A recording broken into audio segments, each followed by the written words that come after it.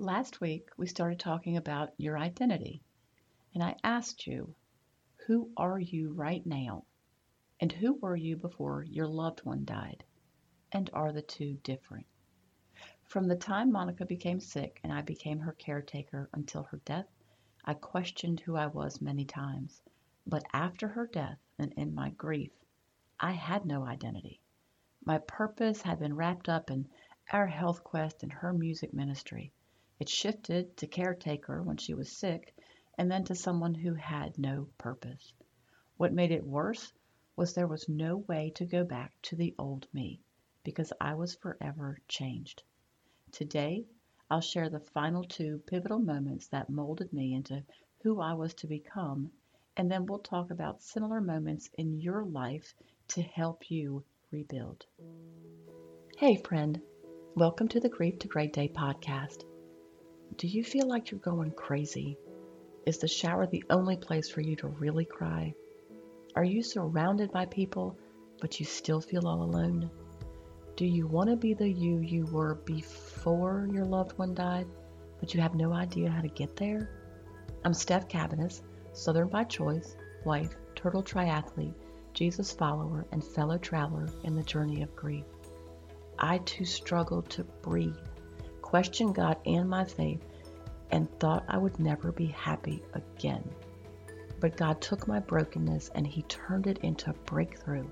So if you're ready to understand how to navigate grief, lean into your faith and take just one step towards healing, then bring your ugly cry, get into a comfortable place, even if that's your bed right now, and let the healing begin. Girl, there's hope for your future. Come on in the house and get to the couch. Y'all, we're moving this week, so you're going to have to come into the next house and the same couch, though. I want to thank you for being here, for showing up for your healing. It's huge.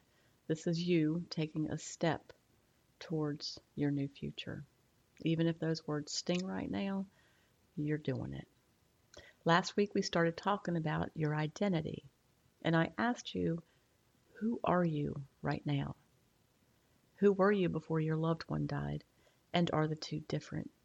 If you don't exactly know who you are, that's normal, and grief makes that worse. Because you might feel like a part of you died with them, so it makes sense that your identity doesn't feel as solid.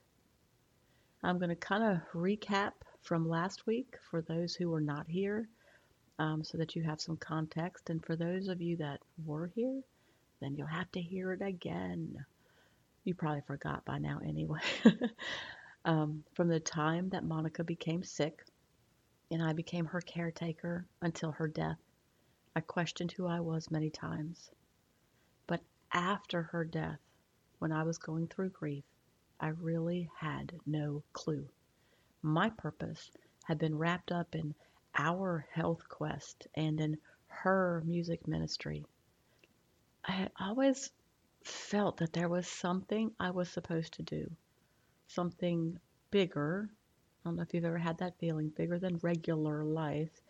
And after so many years searching, I settled on being part of Monica's ministry. That settling I saw later on, but in the moment, during that time, when we went to churches and people would be so moved from her testimony through song, they would come up and thank her and share their struggles. They shared like intimate parts of their lives.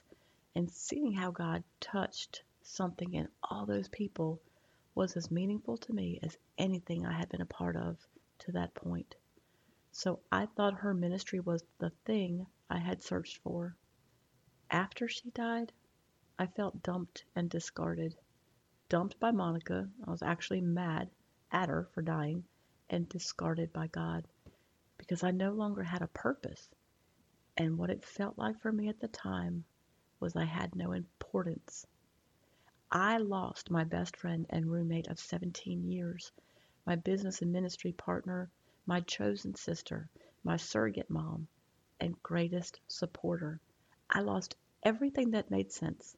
The business, the ministry, taking care of her, the fact that she died believing she had been healed. I lost the direction that she provided for my life for almost 20 years, I felt like I lost everything.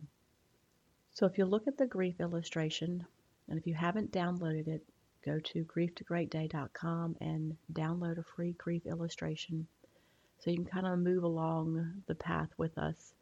We've touched on the physical effects of grief, and in the last episode, we started on the identity question. Now, if you didn't listen to the last episode, check it out and find out what the first pivotal moment in my life was that was a piece of the puzzle of who I was to become. Today, I'll share 2 more pivotal moments that molded me into who I was to become, and we'll talk about you using similar moments to do the same, to plant seeds for your future. All right, so the second one was when I had unthinkable thoughts while taking care of Monica. This kind of revealed my character to me, and sometimes I don't know that we know our own character until we are put to the test. So I'm going to read an excerpt from my book, Dying to Be Healed, about that time. Okay, so this is from the book. Witnessing Monica hurt so badly caused me great pain as well. I didn't experience the physical pain, but I endured the emotional pain of witnessing her journey and being helpless to change anything. It caused me deep frustration and anguish. I would go from mountaintop to valley daily, and though I prayed for healing, I also began to pray for this to end. I know that statement sounds so selfish, but watching Monica cry and writhe in pain was sometimes more than I could handle. She was taking morphine pills around the clock for pain, and she had liquid morphine, which she called happy juice, for when she experienced breakthrough pain before it was time for the next pill. Initially afraid of doing anything wrong, I was exacting in my measurements of the happy juice. As time went on, however, my desire for perfection waned. One day, while I was preparing some happy juice, I even thought, how awful would it be to give her just a little too much morphine? As I stood there in contemplation, it was as if time stood still. All the pain and the suffering she was going through, it could be over, and she would certainly go to heaven. It would just happen now rather than later. If a loved one is going to die soon anyway, is it really murder? I thought about all the assisted suicide stories that I had heard in the past, and in that instant, I understood why somebody would consider doing it. For what seemed like eternity, I stared at the morphine bottle, the prescription, the glass to which I had added apple juice. Nobody would know, including Monica, and even if they did, would they condemn my actions? However, as I got closer to justifying the unimaginable, I concluded, or I was more led to conclude, that a person's time of death is God's decision, not mine. Though I felt a little frustrated about that conclusion, I gave Mo the correct amount with great relief and just a little disappointment. Looking back, I am now so thankful that I didn't further entertain that idea, not just because of the guilt that I would have harbored for the rest of my life, but also because God used each and every moment of Mo's life right up until her last. So that was an excerpt from Dying to Be Healed, and it became another piece of the puzzle because in my mind, I actually did let go of some of the control. Even in the worst of circumstances, when I wanted Monica's pain and suffering to end, and I had the means to do it, I gave control or surrendered control to the one who is in control. For you, in your grief process, take inventory of what your beliefs are. What are your values and what are your standards? And be careful. You need to review these because when you're going through grief, sometimes the pain kind of takes over some of the standards and you may end up doing things that you really don't want to do. We'll talk more about that later. But it's important because we don't always take time to think about these issues and we just move on to the next thing. Are you going to allow God to have control over your future, even while you're still confused and angry about what He allowed to happen to your loved one and to you? Think about what's in your heart. What were your passions? Would it be okay if your plans were replaced by His plans? Now that's a scary one sometimes, isn't it? Does the idea of His plans make you feel bigger or empowered, or do you kind of cringe at what that could mean? Are there things that you just keep coming back to over time? If you're a journaler, write these thoughts down. There's no right or wrong answers here, so whatever you come up with, just write it down and come back to it later, because when you revisit it, it's going to provide insight for who you are. The third pivotal moment was my whole grief process. So that was a big moment. I would say a good 2-year big moment. The whole time, I fought for my faith above everything. I fought for my faith because that's all I knew to do.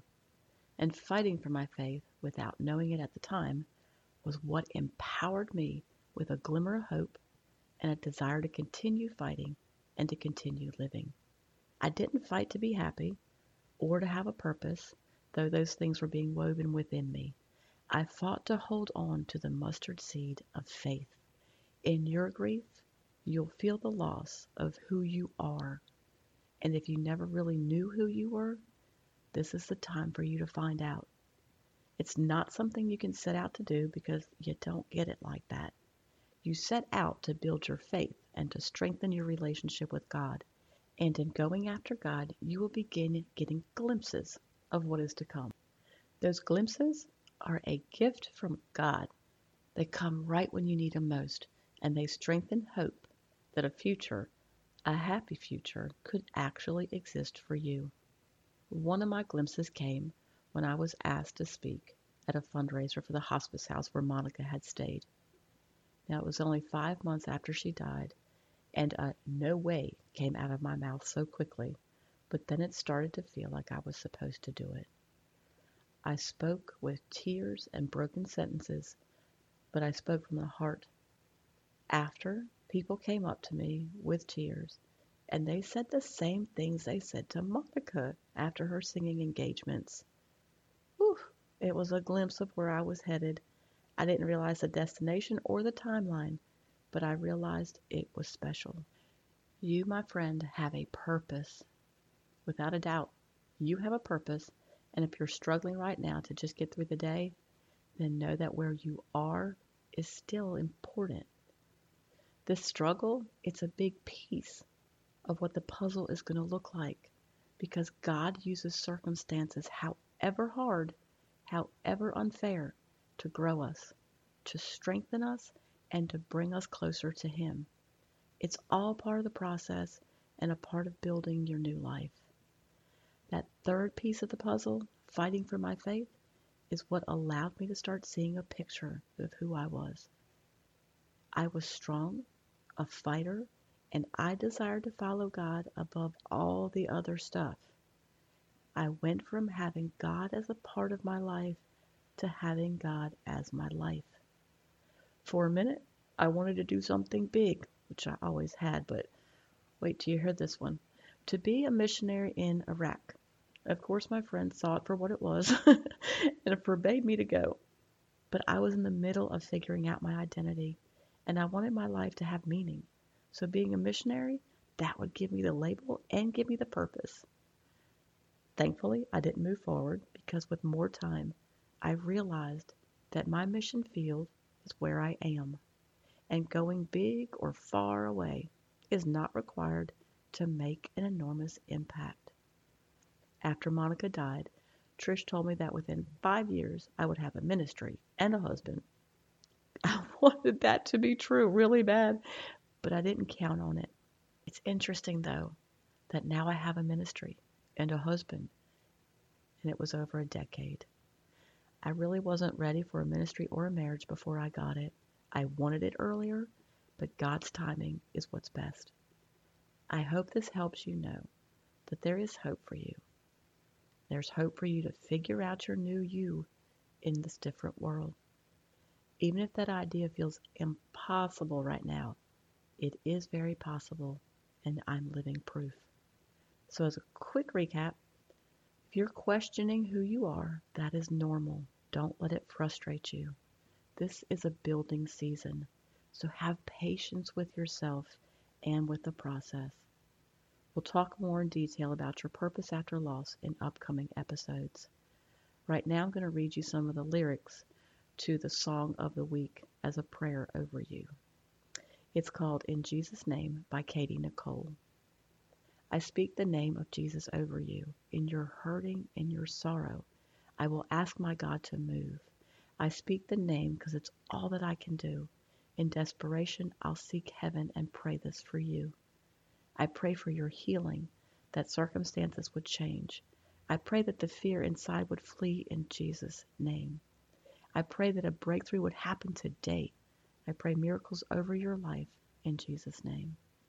I speak the name of all authority, declaring blessings in every promise He is faithful to keep.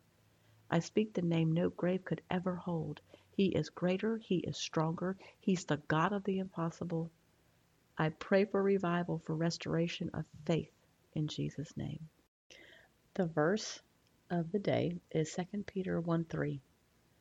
Everything we could ever need for life and complete devotion to God has already been deposited in us by His divine power. For all this was lavished upon us through the rich experience of knowing Him, who He has called by name and invited to come to Him through a glorious manifestation of His goodness. As Oswald Chambers said, all of God's people are ordinary people who have been made extraordinary by the purpose He has given them. Alrighty, your journey works, or the work for your journey, are two things. Number one, like we talked about earlier, just journal what you do know about yourself, including values, standards. Are you okay to live out God's plan and not your own? Are there passions in your heart that have endured time? What now seems meaningless that once had meaning? And what would have meaning now? Just get these things down on paper or on the computer. Don't worry about sentence structure or grammar. Just want the thoughts on paper or screen. Number two, email me. The email link is below in the show notes. And let me know if you're working to rebuild your future, working to make it through the day, or are you somewhere in between? Okay, that's it for this time. So keep coming back to the house, keep sitting on the couch, and keep taking steps, however small, towards your healing. Thank you for being here today, for showing up. If this podcast has given you hope, encouragement, or helped you in any way, share it with a friend, either in a text or on your social platforms. Also, please subscribe, rate, and leave a written review on iTunes. It's a huge blessing for me to know that you're out there. Lastly, and this is important, you are not alone. Connect with me on the Grief to Great Day website, the link is below, and sign up for our free newsletters. I want to be able to pray for you by name. Remember, grief isn't something you're going to get over, but a great day is something you can get to.